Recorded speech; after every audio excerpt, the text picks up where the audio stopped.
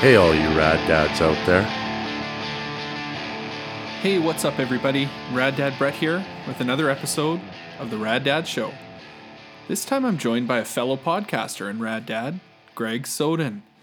I wanted to have Greg on the show for a couple of reasons. First, in addition to a religion podcast he hosts called Classical Ideas, he co-hosts a propagandhi podcast called Unscripted Moments that I am just so into these days. Propagandhi is one of my favorite bands ever, and I just love digging into their songs with Greg and Keith every time an episode drops. Seriously, if you're into propagandhi whatsoever, it's a total must listen. But secondly, Greg is also a teacher, and I really thought it was timely to get a teacher's perspective during this pandemic we find ourselves in, especially because, at the time of this episode airing, kids are just heading back to school. Greg has so much energy, and I seriously had so much fun talking with him. We of course nerd out about our mutual love of propagandhi, but we also touch on the importance of mental health supports for parents, finding hope in younger generations that we can turn our world around, and most importantly, the immense guilt associated with doom scrolling. You'll just have to listen in to figure that one out. So with that being said, here's Greg Soden from Unscripted Moments, a Propagandhi podcast on the Rad Dads Show. So yeah, it's good. So I'm super stoked to have you on the show today. I've been listening to you and Keith talk. I probably heard you talk more than I've heard my wife or my kids talk over the last couple of months more. So I'm so sorry. No, it's great.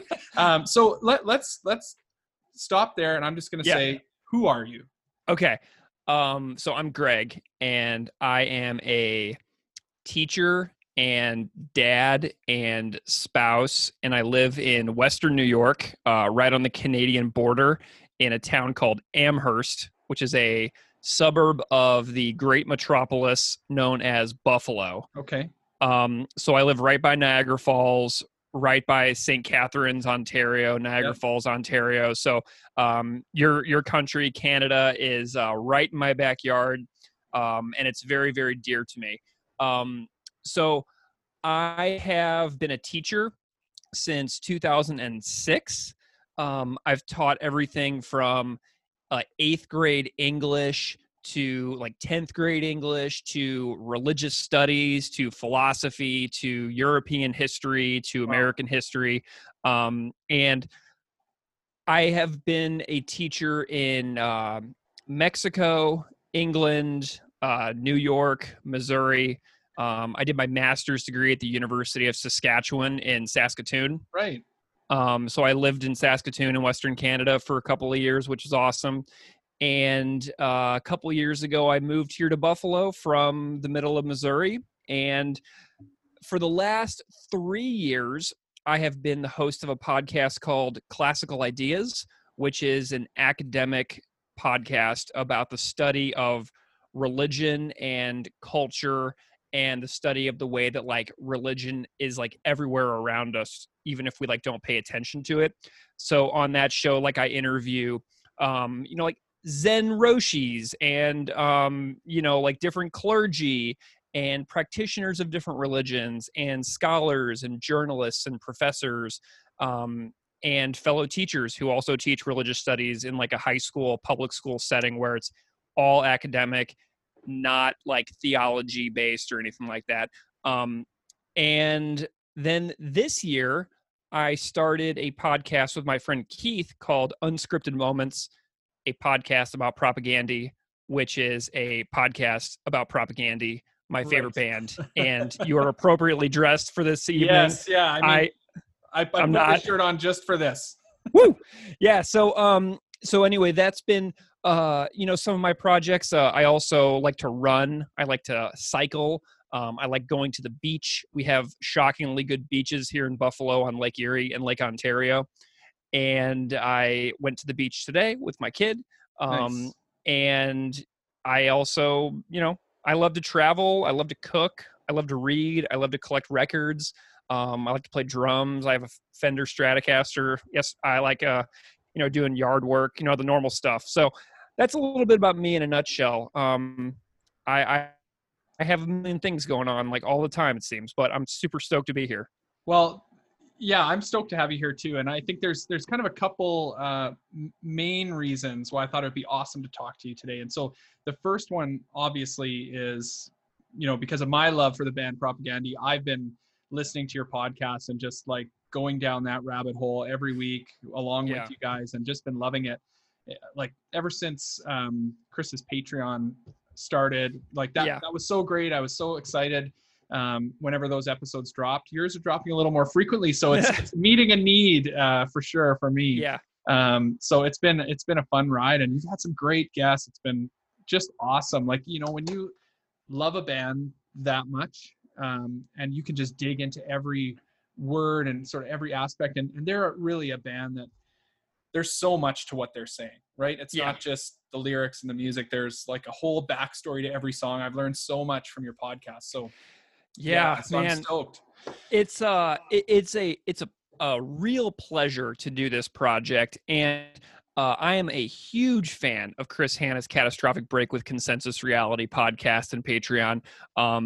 I actively encourage everybody to listen and prioritize that show before listening to us. If there's any way you can support Chris's Patreon, I wholeheartedly endorse that you do it. It has been worth every penny that I have spent as a patron of his show.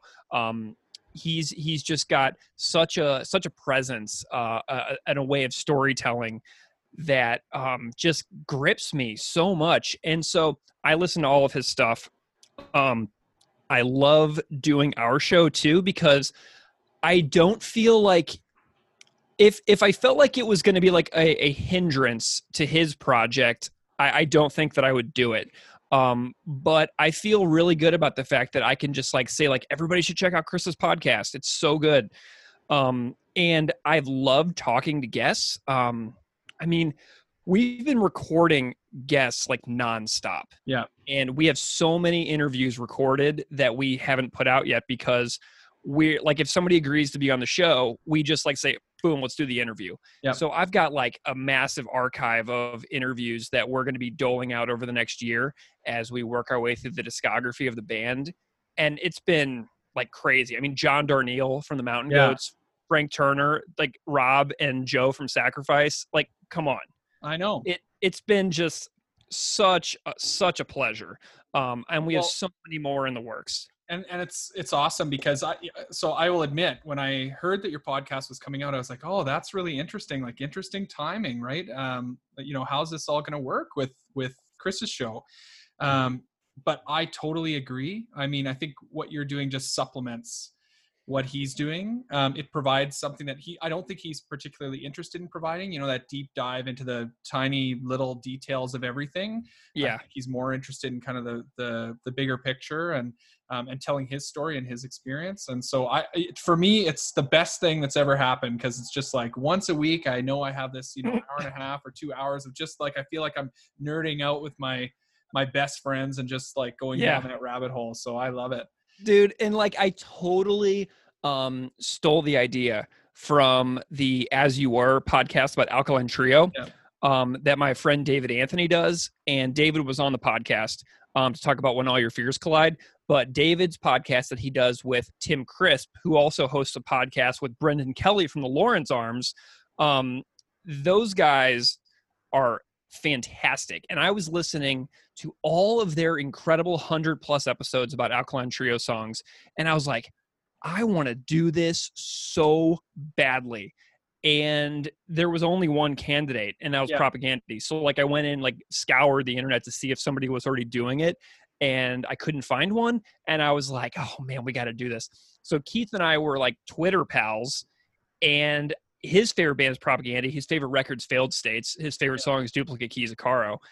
And I was like, dude, you want to do a Propagandhi podcast with me? And he's like, oh man. I'm like, and he was like totally like overwhelmed by the idea. But I had been podcasting on my other show for so long that I was like, dude, I know what to do. I have this vision, and I want to do it with you. I don't know why I want to do it with you, because we've never met, but like, I just have this feeling that we are going to do an okay job and we're going to feel good about it. And so we did some test episodes, and we made a plan, and we started booking people, and we just kind of it just kind of worked. So I'm just so grateful that anybody cares at all, and that people are listening to it, because it's just a hobby. It's just something we're doing for fun, and people actually care about it. And to hear you say that it matters to you, I'm just so oh my God, it just means so much. Well, I mean, very selfishly, it saves me, those hours and hours I would spend, at 11 p.m. or midnight, just looking up, oh, what is he talking about? Yeah. Song? This is great. It's really spoon fed to me. So on that side of it, I'm really happy. Well, yeah, and the reason we have guests is because first and foremost, Keith and I are fans of Propagandhi, and we wanted to have people on the show that are also fans of Propagandhi. Right. So our first guest is a professor at the University of Missouri, Chris Deutsch, and we did a deep dive into Cop Just Out of Frame. Yeah. Yeah, and the self-immolation of the venerable Thich Quang Duc, and the history of self-immolations, and the context of the Vietnam War and the protests of what was going on surrounding Vietnamese Buddhists. And I'm just takes it to the next level. You get these people on that are so smart, and they tell these incredible stories with all this incredibly vivid and rich detail. And I'm we're talking about a song from a punk band. Yeah. And this is every song is just a wormhole to go down. And we couldn't believe that we talked about Bringer of Greater Things for an hour and 30 minutes. And we were totally emotionally drained at the end of it. And I was I can't believe how long we just talked about this one song. And it's just really, I mean, it's wild. We can't believe it. We are completely overwhelmed by the scope of the entire thing, and how much it takes out of us, but how much it gives to us as well. Yeah. Well, it's cool. As a listener, and I swear I'm going to stop gushing over your podcast here. I'm overwhelmed. It's as a listener, the really cool thing about it too is now every time I go back and listen to those songs, I'm hearing something different. I'm thinking about something different that I never really picked up before, or it was a name or a word or something that I never really understood what the connection was. And you guys have explained that, and it just brings this whole new light to some of these songs that I've loved forever, right? Yeah, well, and what's so crazy is we're missing stuff. You know what I mean? We don't know all the references that Chris talks about in Winnipeg, for example. Yeah. The murals on West Broadway, Palmerston and Ruby Street. Yeah. And there's all these little Winnipeg Easter eggs and stuff like that. So people from Winnipeg have started writing to us, Sam from Witch Police Radio. He's this is in Winnipeg, and that's in Winnipeg, and this is in Winnipeg. So we're hearing all these little snippets from listeners, and people are oh my gosh, you guys didn't talk about the cover from the Magnificent Sevens on the Today's Empire Tomorrow's Ashes track. And I'm I can't believe we missed that song, because it's so good. So we're not perfect, and so we get going and we miss stuff, and then people write to us and they're oh my gosh, you guys didn't talk about this, and I'm oh, we missed that, but tell me, because that's what it's all about. We're loving the feedback. It's so helpful. Well, I like that engagement, right? You even had the call in line, and that's pretty cool. That's unique. So whenever I get voicemails, I'll put them in the middle of episodes as transitions from the interview back into the discussion about the song. And it's just cool, man. I just toss them in there whenever they land in the inbox. Well, yeah, this is the thing. Music brings people together, right? It's always been that way. And now it's just on this huge global scale, right? Where you can find that person who loves a band as much as you do and just totally nerd out with them, right? Yeah, absolutely.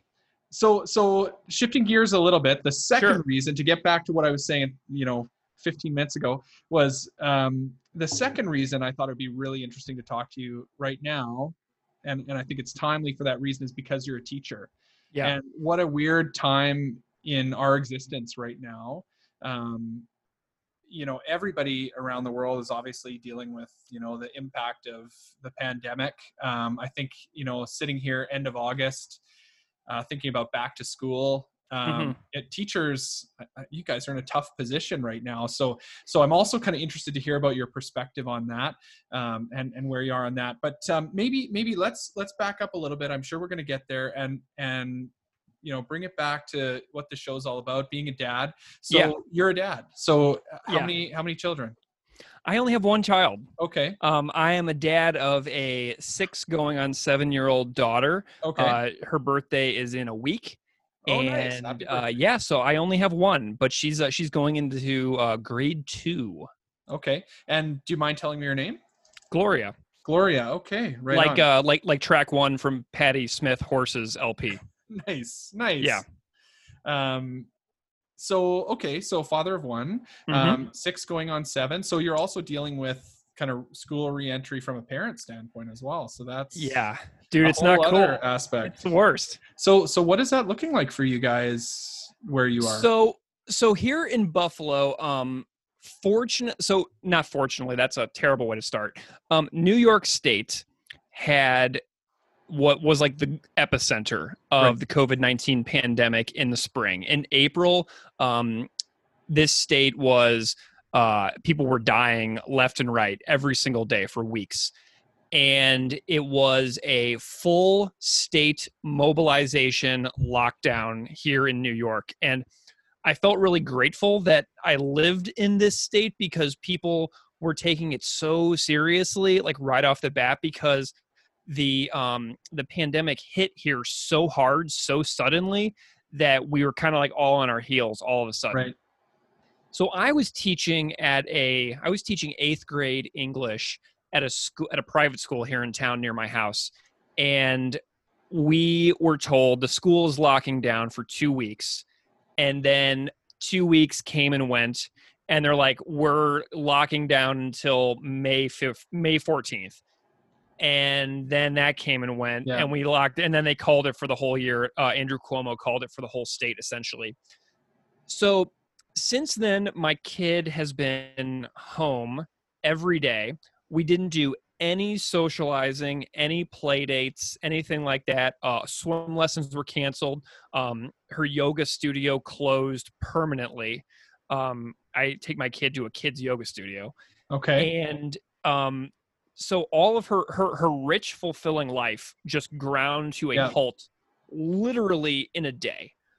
And so she started doing like Zoom calls with her friends. Yeah. She had these like really clunky online app like classes every day. This mountain of homework that was just basically like Imagine Learning and apps and stuff like that. Google Classroom. Yeah.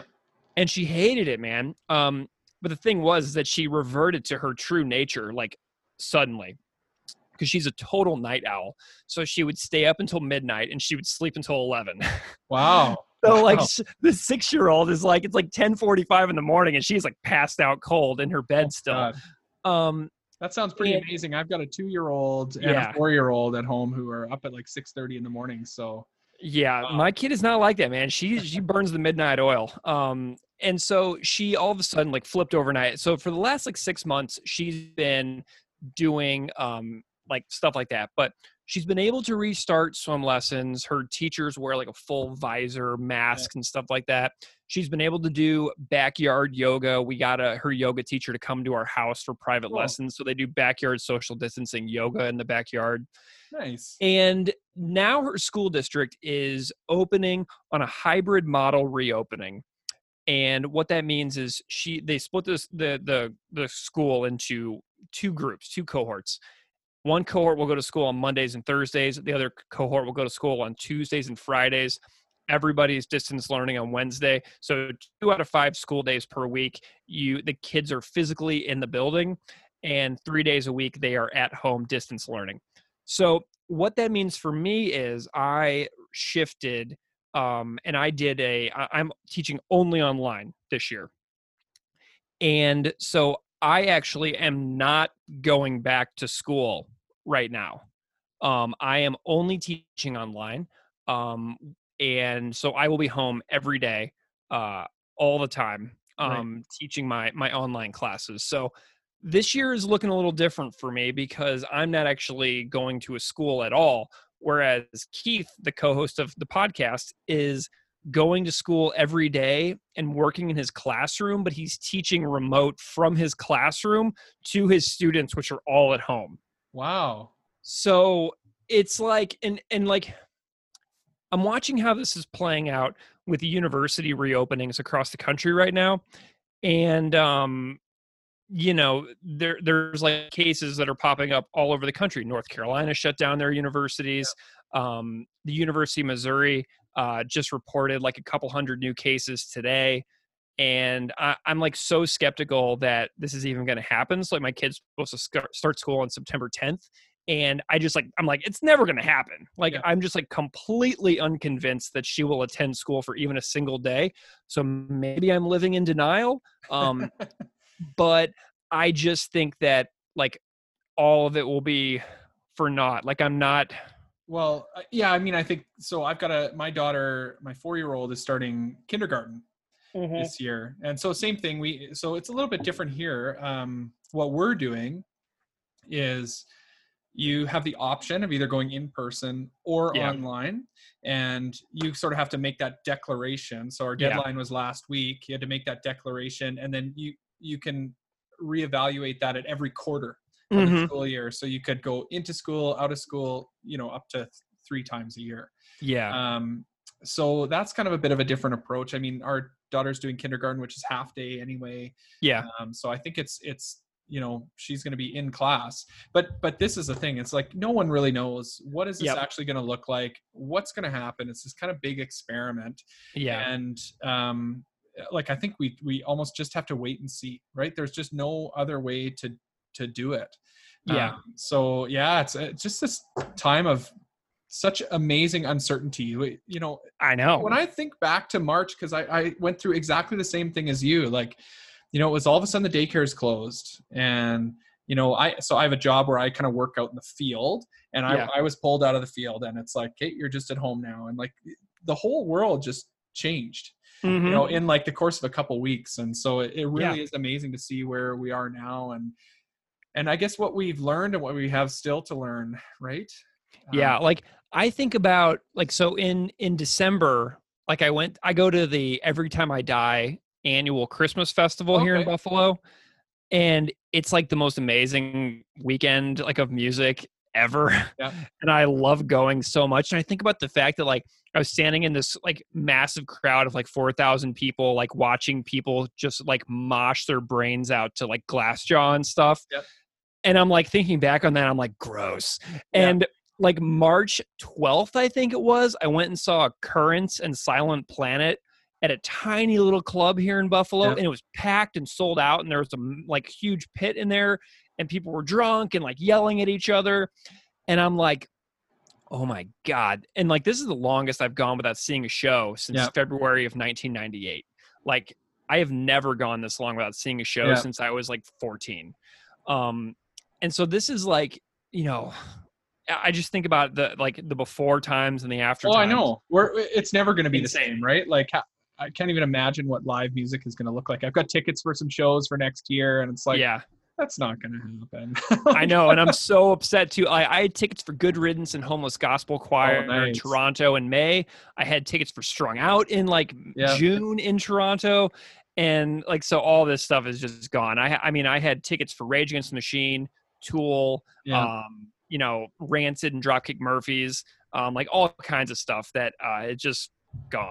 I know. It's crazy. It's crazy. So you've got a 6-year-old going on 7. So sorry. No, it's fine. It's fine. Yeah. I'm here to nerd out too. It's great. Yeah. So tell me about, so when you became a father, like what did that change for you? How did that change you as a person? Oh my goodness. Profoundly. Because all of a sudden, I know it's a cliche to say this, but I have to, because you go from being almost completely about yourself. Yeah. And then the saying is that like all of a sudden you have your heart ripped out and it's now walking around outside your body. So when the child is elsewhere, like you feel like a part of like your physical body is like, missing something. and it's like elsewhere under somebody else's control while you're at work trying to like make money to pay for the house to live in so that, everybody can have a safe place to live. So like that was like a huge thing for me, because before that, like I was a super globe trotting, you know, like weirdo of the family. Like, oh, where's Greg? Oh, he's living in Hawaii. Oh, where's Greg? Like, I don't know. He's living in Mexico. And so like I was, really doing that for a long time, just living completely selfishly. And I still do to a large degree. I'm trying to be better about that. That's something that I'm personally working on. But it showed me the narcissistic approach to my own way of life, I think, that changed my perspective on like what life can be about. Do you know what I mean? Yeah, for sure. I mean, I think that's a really common one, right? Like a lot of people talk about like going from a place of kind of being all about yourself, and often, the word selfish is used, and now you're thinking about somebody else, and that's your new priority. And I think, I'm always careful to kind of like, frame it like, I don't want to make anybody feel like I think if they don't have kids, they're selfish. It's not right. It's not like that. Right. But I'm also not saying that at all. Yeah, no, I know you're not. But that is certainly like a thing you kind of realize about yourself, and is a sacrifice that you make as well, right? And so you're kind of talking about that struggle once you become a parent, of trying to figure out, okay, like, yes, my identity is partially with this individual now, or these individuals now, but what about me? Like, right, how do I still be me, right? And so that's a pretty common struggle. Yeah. So you're kind of talking about that. Yeah, and like, a lot of the things I was able to retain. I only have one child, and my spouse and I, my partner and I, we work very in tune with each other to make sure that the other one is able to go do what they need to do. So my partner is a marathon runner and Wow. runs constantly. And so she goes and runs, and sometimes she's out running for 4 hours. And so that's a lot of one-on-one time with just me and the kiddo, where, you can do a heck of a lot of puzzles and read a lot of books and go to a lot of parks and, go to a lot of like public swimming pools and go on little walks in the woods and find little trails and like search for magical fairies and things like that. While it's just me and the kiddo, you know what I mean? So she goes and does that, and it's a given. Like, she doesn't even have to be like negotiating it with me, because it's just how we are. Yeah. And so since I'm like that, like whenever a show comes up, I just know that I can go. Yeah. You know what I mean? Like, I know that it isn't an issue. And, we build that into our lives so that the other one can still be an individual human being with passions and interests. And that's like a major thing. And we both have like, we have our routines. Like, I cook all the food. Yeah. I do all the grocery shopping. I do all the yard work. Like, we have our things that your we jobs like, or whatever. Yeah, we fit it into our niche. You know what I mean? Yeah. And it's just the way it has to be, because live is just overwhelming in general. And to raise children in that as well is so, it's just such a balance. Yeah. I think you bring up some really interesting things, right? Like, working with a partner to kind of try and figure out what that balance looks like, and to help you, meet your needs as an individual as well, while you're still taking care of your child and bonding with your child and doing all those things that are really important too. Right. Yeah. Well, like, and one more thing is like, I'm also like, for the first 5 years of my kid's life, we lived in Missouri, and I was a teacher in a public high school. So like, I would go to work at like 7 a.m. and come home at like 4:30. And, all day long I am attending to other people's children who are my students in my class. So I come home after a long day of talking to 15-year-olds whole day, and sounds exhausting. mentally Like I am like horizontal on the sofa. Like I have literally nothing else to give. I'm a very performative teacher. So like I am like my strategy for classroom management as a teacher is I have more energy than you. I have more energy than all 30 of you combined. And I'm going to just bash you over the head with my energy so that there's nothing you can do about it, but like be engaged in the moment. Yeah. So, but I come home and that takes a toll because, when you come home after 5 days in a row of doing that and you're just fried, and you just want to watch The Office reruns for the entire evening, and all of a sudden there's like a 2-year-old there and it's like, oh my God. Yep. So how do you manage that? How do you, I mean, now it's a little bit different, I guess, but what did that look like up until March 2020? Well, I mean, it's not always great, I have been guilty of so many of the things that people rip on modern day parents for doing, like iPad, Disney Plus, done it all. Like kid comes over to me, I'm doom scrolling on my phone, like, Dad, play with me. I'm like, oh, in a little bit, give me 5 minutes. And 5 minutes turns into 45 minutes really easily. And you're still doom scrolling. And you could have done like so much with a 5-year-old or a 6-year-old, 45 minutes of doom scrolling. Yeah. But I'm guilty of all of that. Massive imperfections. Periods of being like, and like guilt, like racking guilt. Like, I know I should be doing this, but holy smokes, I'm going to keep scrolling on Washington Post until my brain explodes from like societal depression of like the impending doom of our species. And like, and my kid's like, let's color in this coloring book. And I'm like, doom scroll.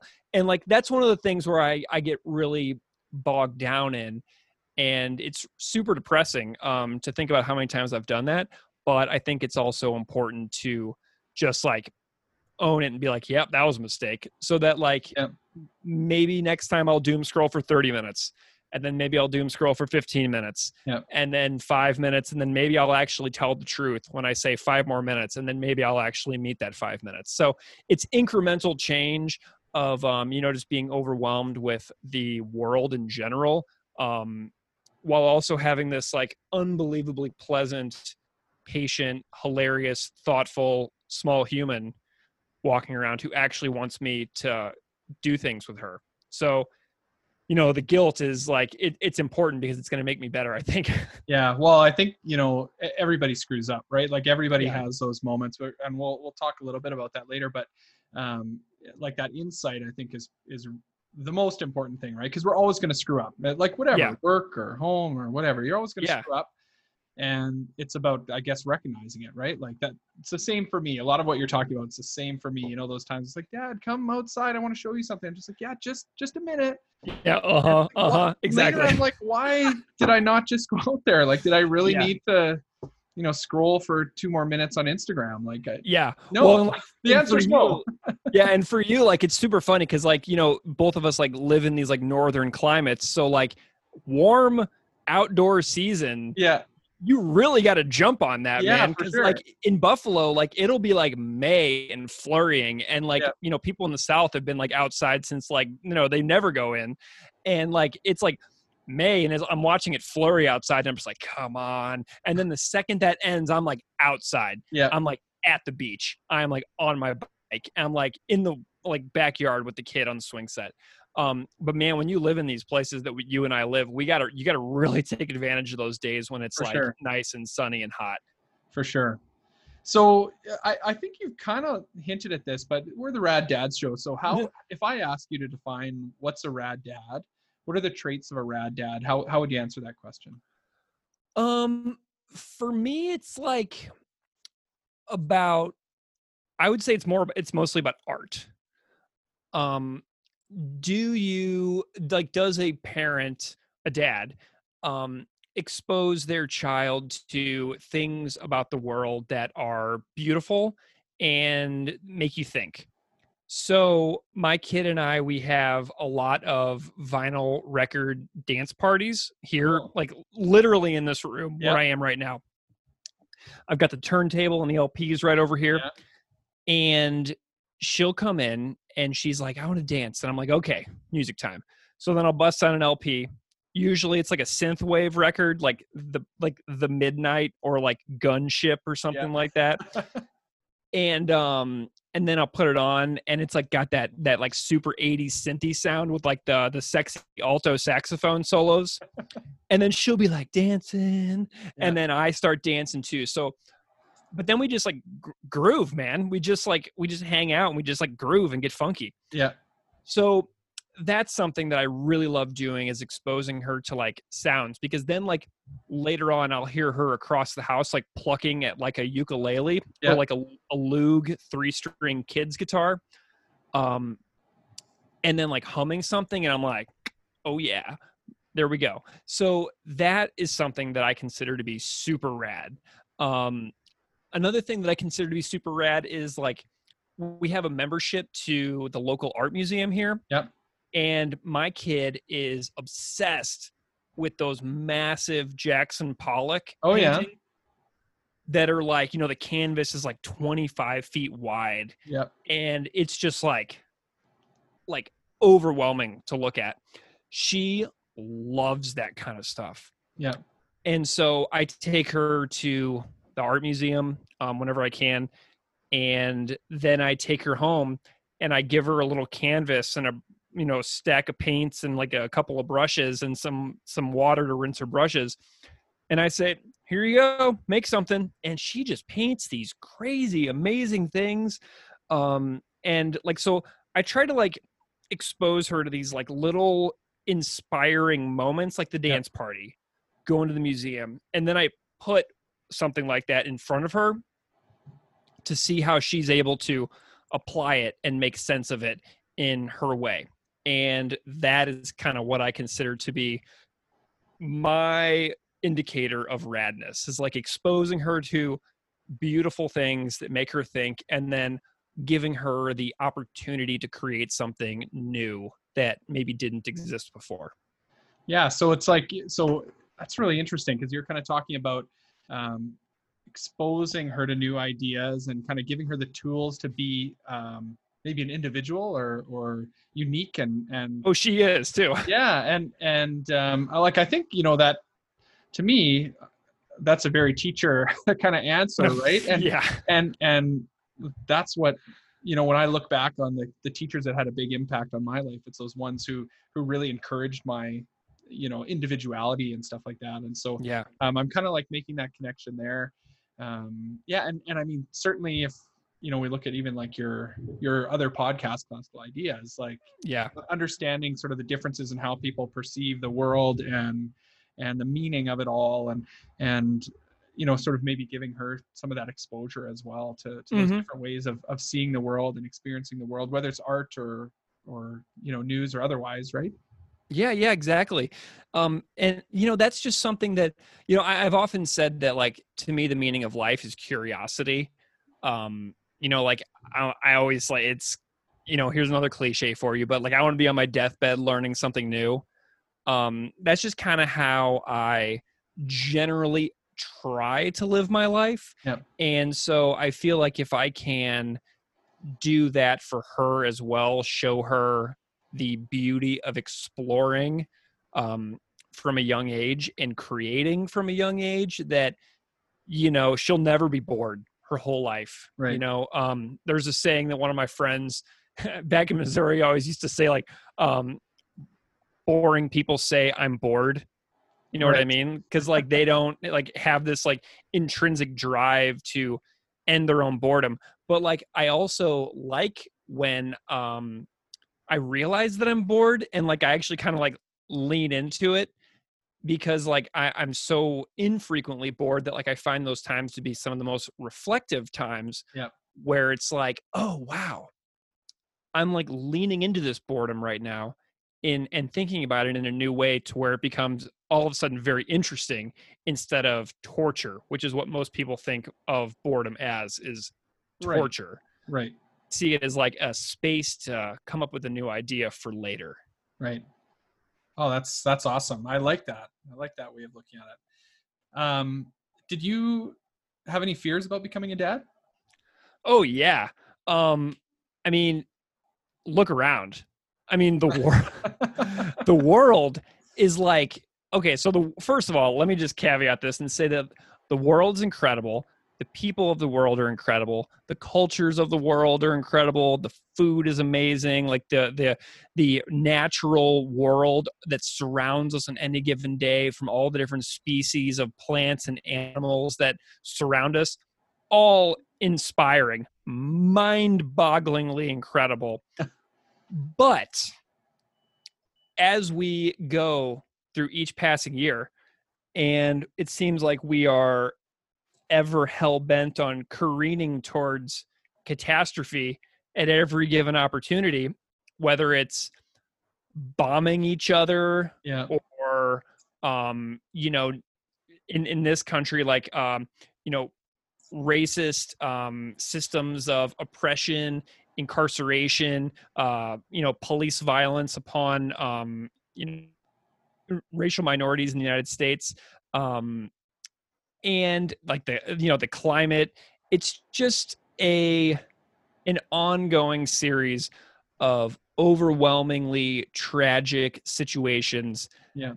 that make me question constantly about the efficaciousness of bringing new human beings into the world. And I only have one child, so like my partner and I didn't even replace ourselves. We replaced one of us, but not both. And but yeah, it was a very terrifying thing. And then once they're here, you can't imagine them not being here. Right.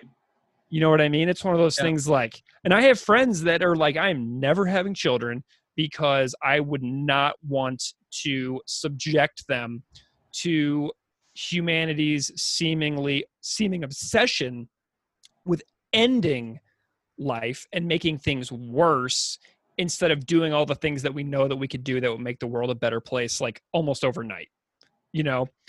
Getting off like fossil fuels, making sure that every single human being in a nation has access to, affordable, reasonable, excellent healthcare.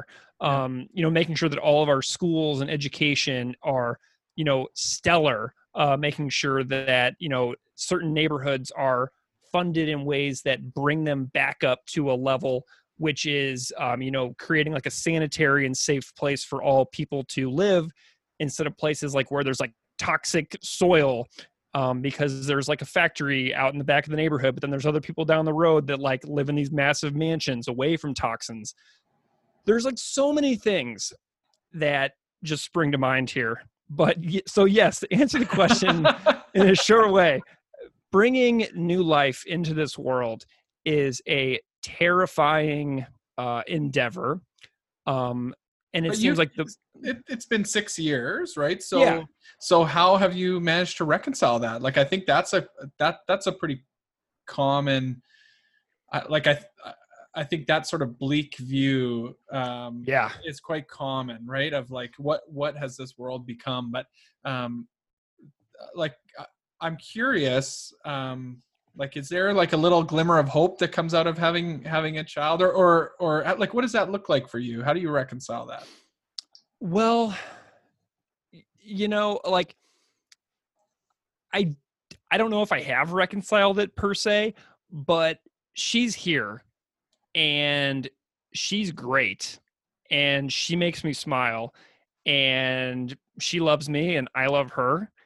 And so now it's like, well, kid, I'm going to tell you some stuff that is going to be overwhelming in the coming years, that might be scary in the coming years, but I hope that you'll be my partner in crime on this, and maybe in our way, by exposing you to some harsh realities potentially earlier than I ever picked up on them, because I lived in a bubble, growing up, a conservative Catholic bubble.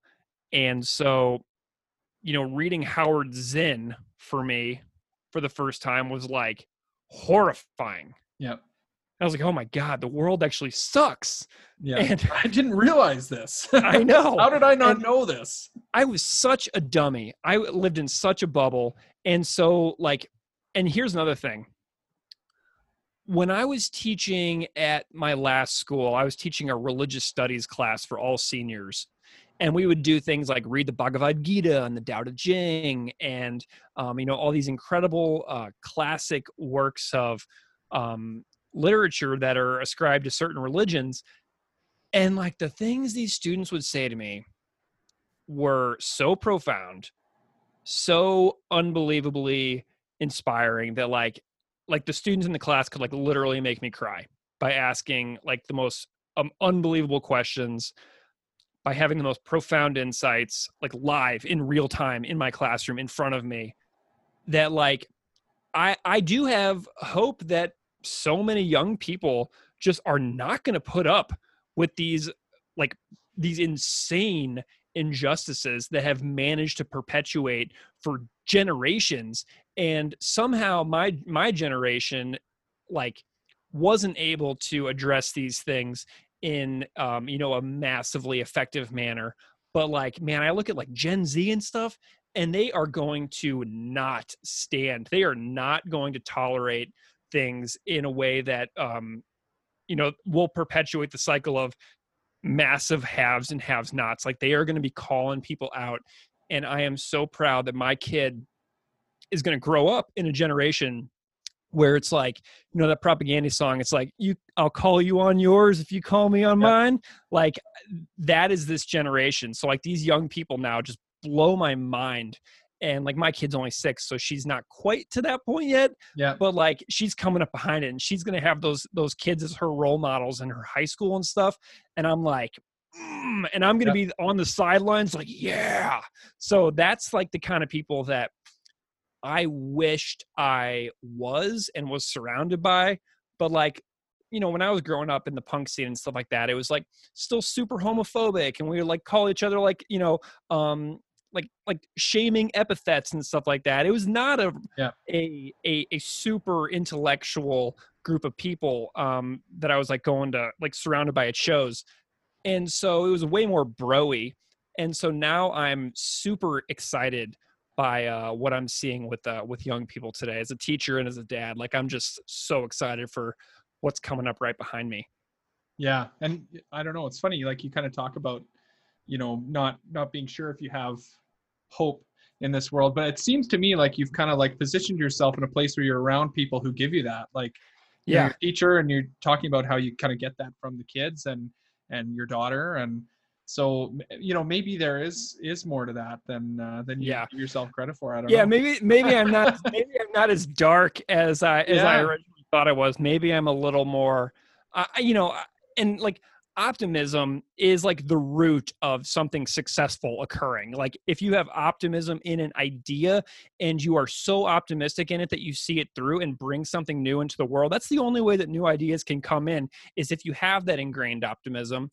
And yeah, you can be cynical, and yeah, you can be upset about the way things are, but unless you have this like kernel of optimism that you water and cultivate and grow, and that it sprouts from hard work and dedication to it, like that's the only way you're going to make any new ideas. Because otherwise the people that are just going to put their thumbs on everybody are just going to keep those thumbs down real freaking hard, like boot on the human face forever. So that's just something that I have to retain. Otherwise I'll just be horizontal on the sofa and then just fall into a crippling depression and possibly never emerge. Yeah. I mean, this is the world we live in now, right? And and it's interesting because I think the pandemic, and I don't want to like harp on this too much, but I think the pandemic has really been a catalyst for moving a lot of this forward in both good directions for some things and horrible, awful directions for other things, right? And has really exposed some major flaws in North American, I would say North American culture and the world that we've created. So it's it's interesting. It's hard not to be depressed, but I do find like the same thing as you, being around kids. There is something about it, even small kids. Like I wouldn't consider myself like the most like I don't know, like emotional guy or whatever, but but there's something about like, walking out into your backyard or at the park or something and seeing like your kid play with another kid, and like that joy, that innocent joy that Yep. just, I to me just like brings out a side in me that it's so easy to forget. And Yeah. I think it's that hope, right? Dude, I tell you what, man, a few weeks ago, my kid, we let her have like, she's got a couple friends in her like social circle right now that we've like reopened Yeah. to Same with like us. summer play dates. And I was sitting in my little porch, like looking out into the backyard with my laptop doing a work project. And that new John K. Samson song was in my headphones, that fantasy baseball song. Yep. And I saw my daughter and her friend in the treehouse, like coloring the inside walls of her treehouse with like sidewalk chalk, Yeah. like Dad, we're doing wallpaper. And they would color literally the entire wall inside the treehouse. And then that John K. Samson song came on, and I cried like a baby. And it was like a gut churning like cry that just came out of me. Like all of a sudden, like freaking John K. Samson like brought me to my knees with that freaking song. And then I was looking out and watching my kid, and I'm like, oh my God. Yeah, he has a way about himself, doing that. There's a few songs like that. Oh my God. And the fascist line in that song, like I was like, oh God, it was like convulsions, like sobbing convulsions when that line came on. And like I was like seeing my kid out in the yard with her friend, and I was like, oh my God, brought me to my knees. Yeah. So there, you wonder, is there, is that a biological thing? What is that phenomenon, right? And I think it's so many things, but it is interesting. So shifting gears a little bit, this is, Rad Dads Show. We have a feature. I don't know if you've heard it on some of the other episodes, but we do something called the Rad Dad, the Bad Dad moment. So like, tell us about a time, I guess it would be two times. One where it was kind of like, super proud, best moment ever as a dad. And another one, kind of that bad dad moment, where you kind of like, do the face palm. Sure. That guilt, you kind of described a situation earlier like that, where you feel guilty afterwards or whatever. Anything come to mind? Yeah. Okay. So good. Let's do good first. Sure. So lately, so this summer, my kid has really, growing up, like whenever the kids are super small, like if say it's like a mom and a dad in the house. Yeah. Like that's a different dynamic for the children, right?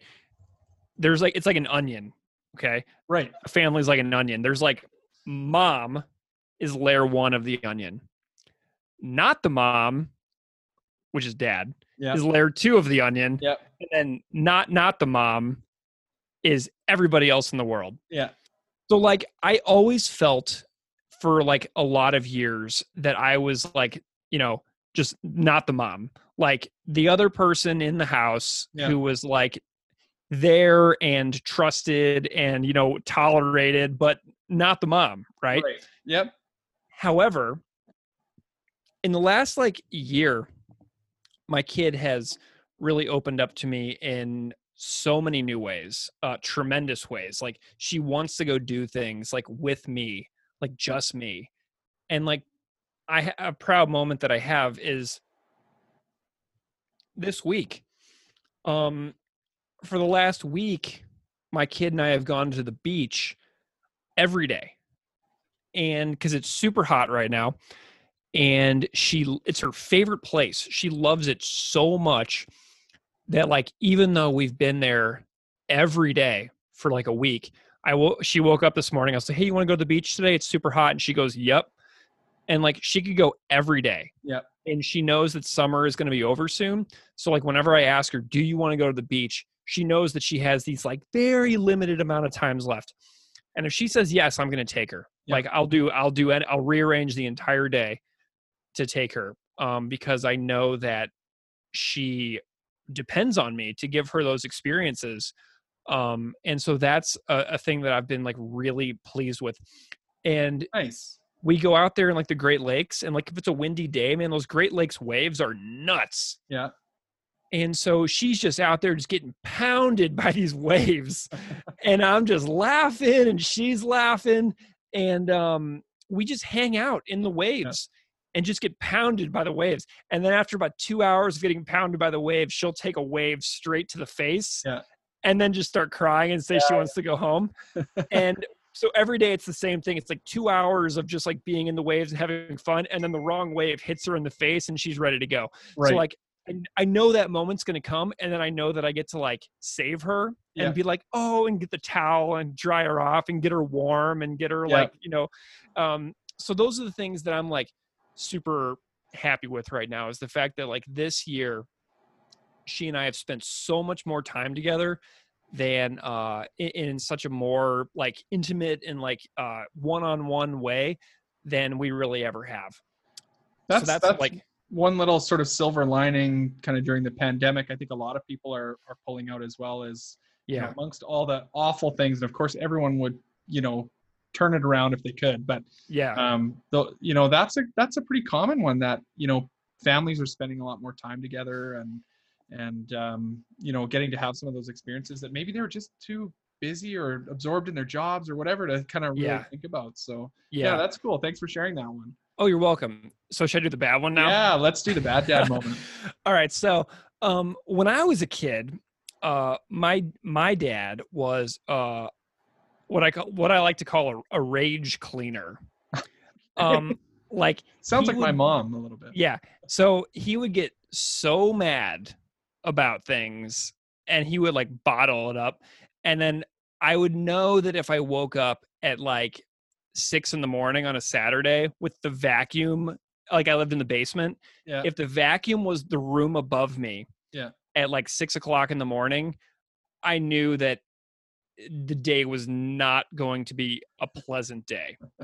I knew that I would be in the yard, picking up dog poop, cutting grass, staining a wooden fence, like anything, right? Yep. I knew that it was not going to be an idyllic, pleasant Saturday.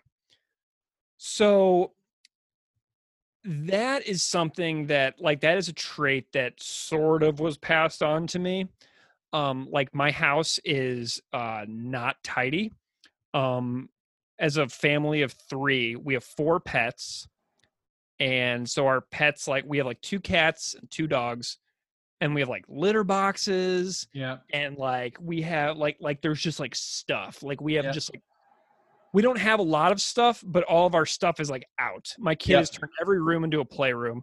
So like my bad dad comes out whenever like I come downstairs or something and I just want to sit on the couch and it's covered in stuff. Yeah. And I don't have anywhere to sit. And I just start rage cleaning, man.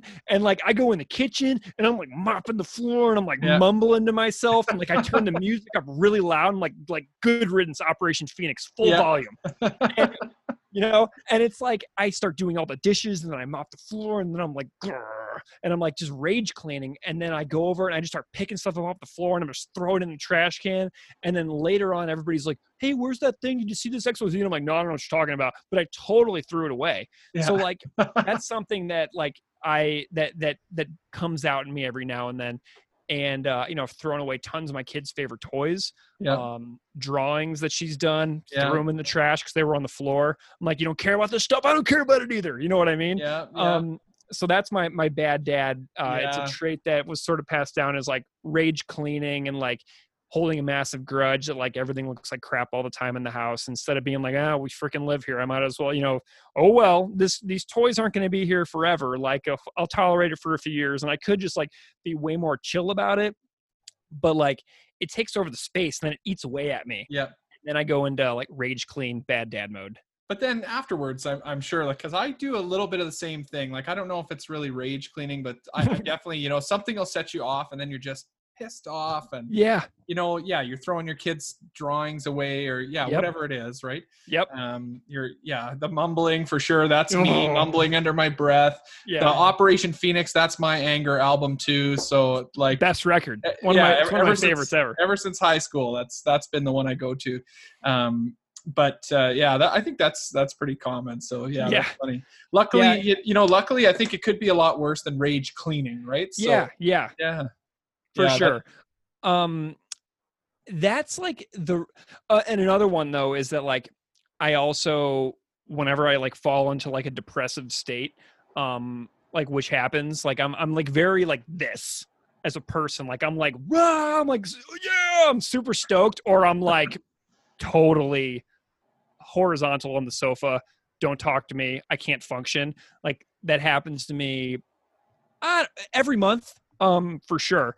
And so like it's either like I do the rage cleaning thing, or it's just like total neglect, because I just like cannot function. Yeah. So like it's like either the depressive states or like the manic rage cleaning are like my two things. And that to me says a lot about the state of access to, mental health care in the world and things like that as well. Like there's so many things that we can do, because I know a lot of parents struggle with things like that. Yep. And, but for a lot of people in the United States, especially, where healthcare is such a commodified product. Yep.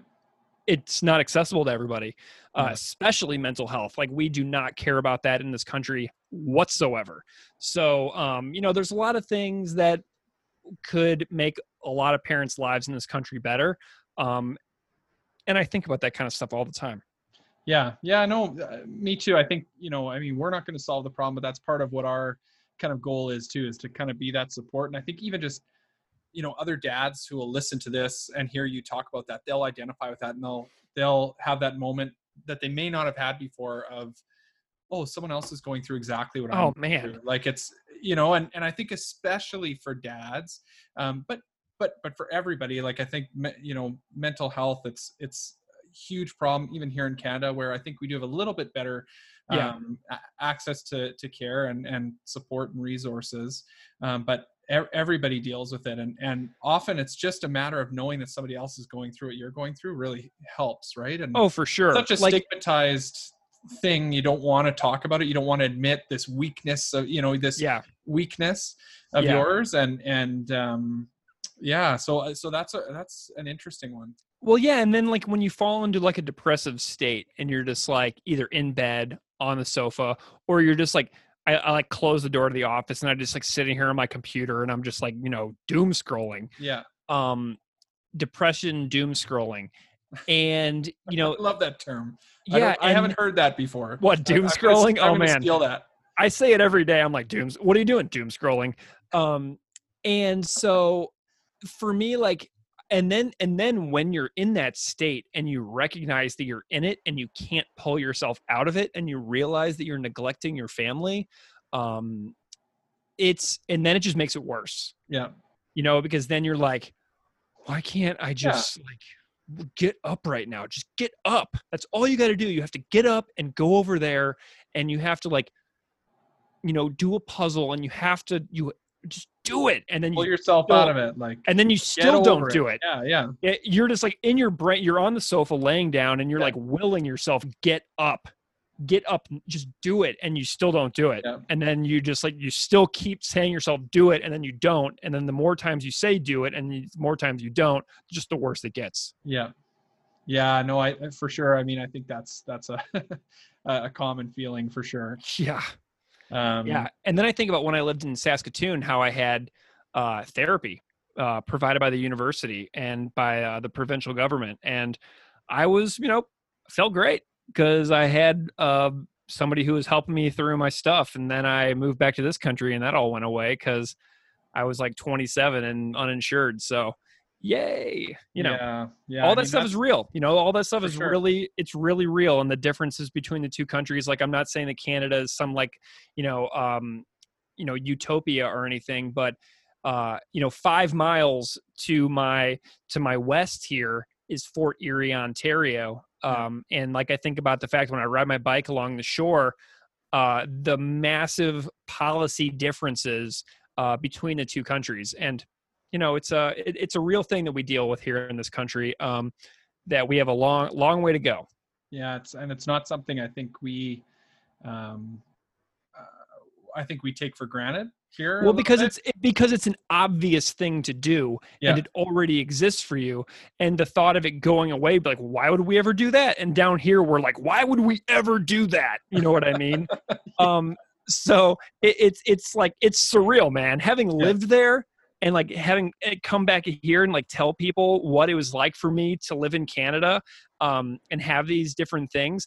And then they tell me that I'm wrong and that what really happens is whatever they heard Sean Hannity say. Yeah. And I'm like, dude, I just told you about my real life and you're telling me that I'm not telling you the truth, even though I actually lived it, and you're listening to this guy on television that's bloviating about something that he's never personally experienced. I'm telling you my actual story. So it's like my brain just goes nuts talking to some folks down here about what things are like elsewhere and how we actually have things that we can learn from other places instead of being American exceptionalist dingbats, you know. Well, I think, we've covered a lot of territory here, Greg. I mean, we've gone high, we've gone low. This is great. Yeah. I want to really thank you for your time. I want you to tell anybody who's out there listening how we can find you online. So sure. I know how to find you, but let's tell the listeners how to find you.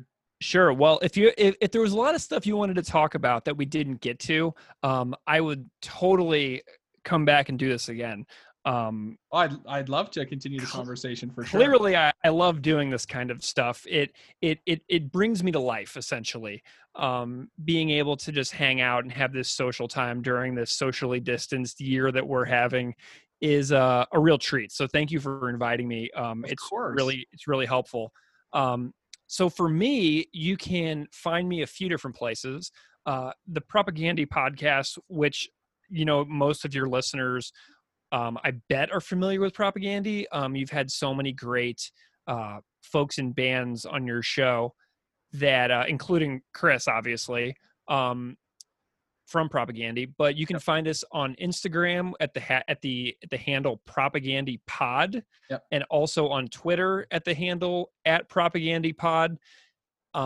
If you want to listen, if you are a super nerd and you are into like religions and philosophy and stuff like that, you can find my other podcast on Twitter at @classical_ideas.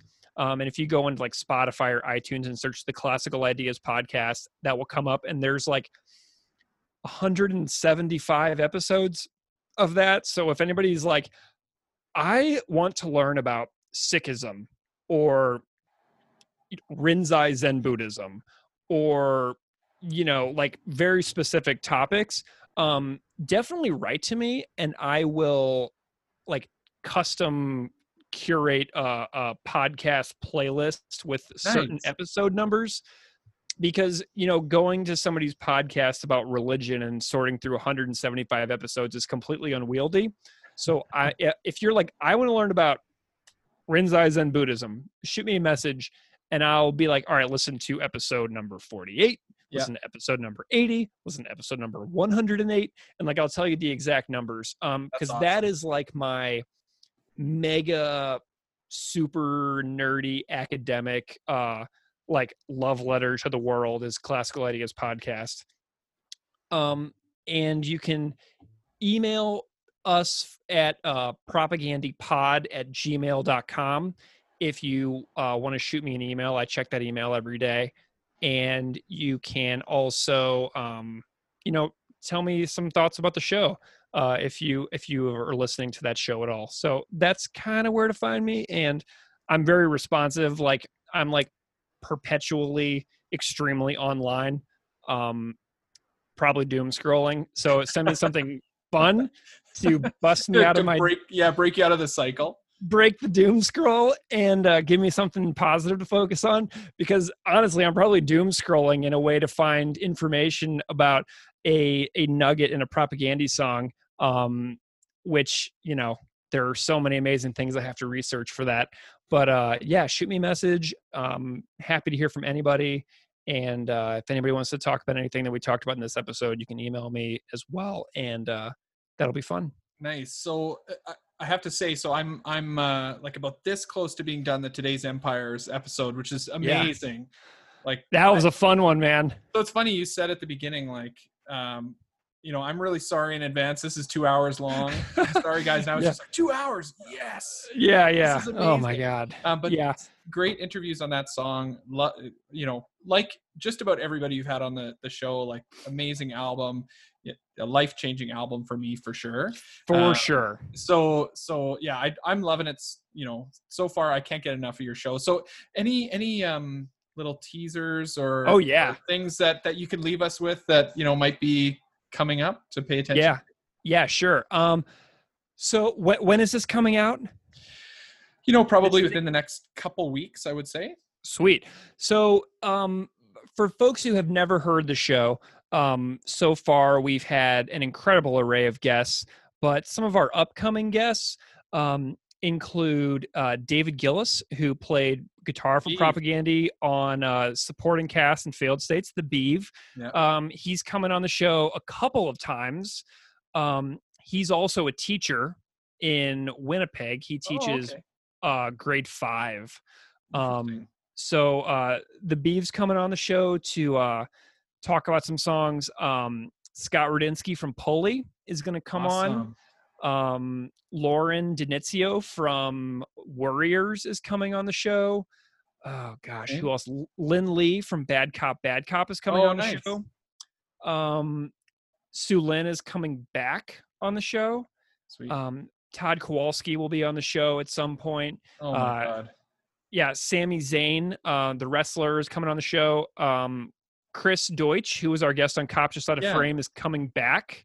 Well, that's great. I loved that episode. I think that might have been how we started chatting. Even I think I just felt compelled to send you a message. Like, that episode was amazing. It was. That is hands down our most popular episode too. That episode has hundreds more downloads than the second place episode. Wow. For some reason, that episode has just really resonated and taken off. So Chris will be back, but we've got like professors coming on, like scientists, historians. Like we've got some folks that, aren't going to be like super well known in the music world, but who are experts in their profession, talking about concepts related to propaganda. Like we have an actual biologist coming on to talk about zoochosis, and what that means in the natural world.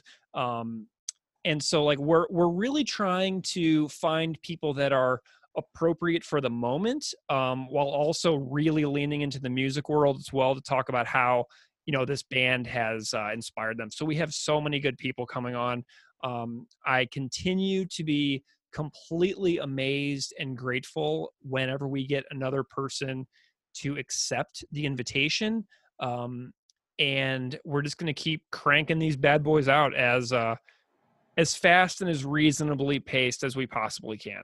Nice. So I can't wait to hear what you guys have in store. We always kind of end the show by asking if you've got any advice for, maybe it's, current dads, dads to be. You've probably given lots of advice to Keith already, but Holy smokes. What wisdom can you leave us with? You better make it good.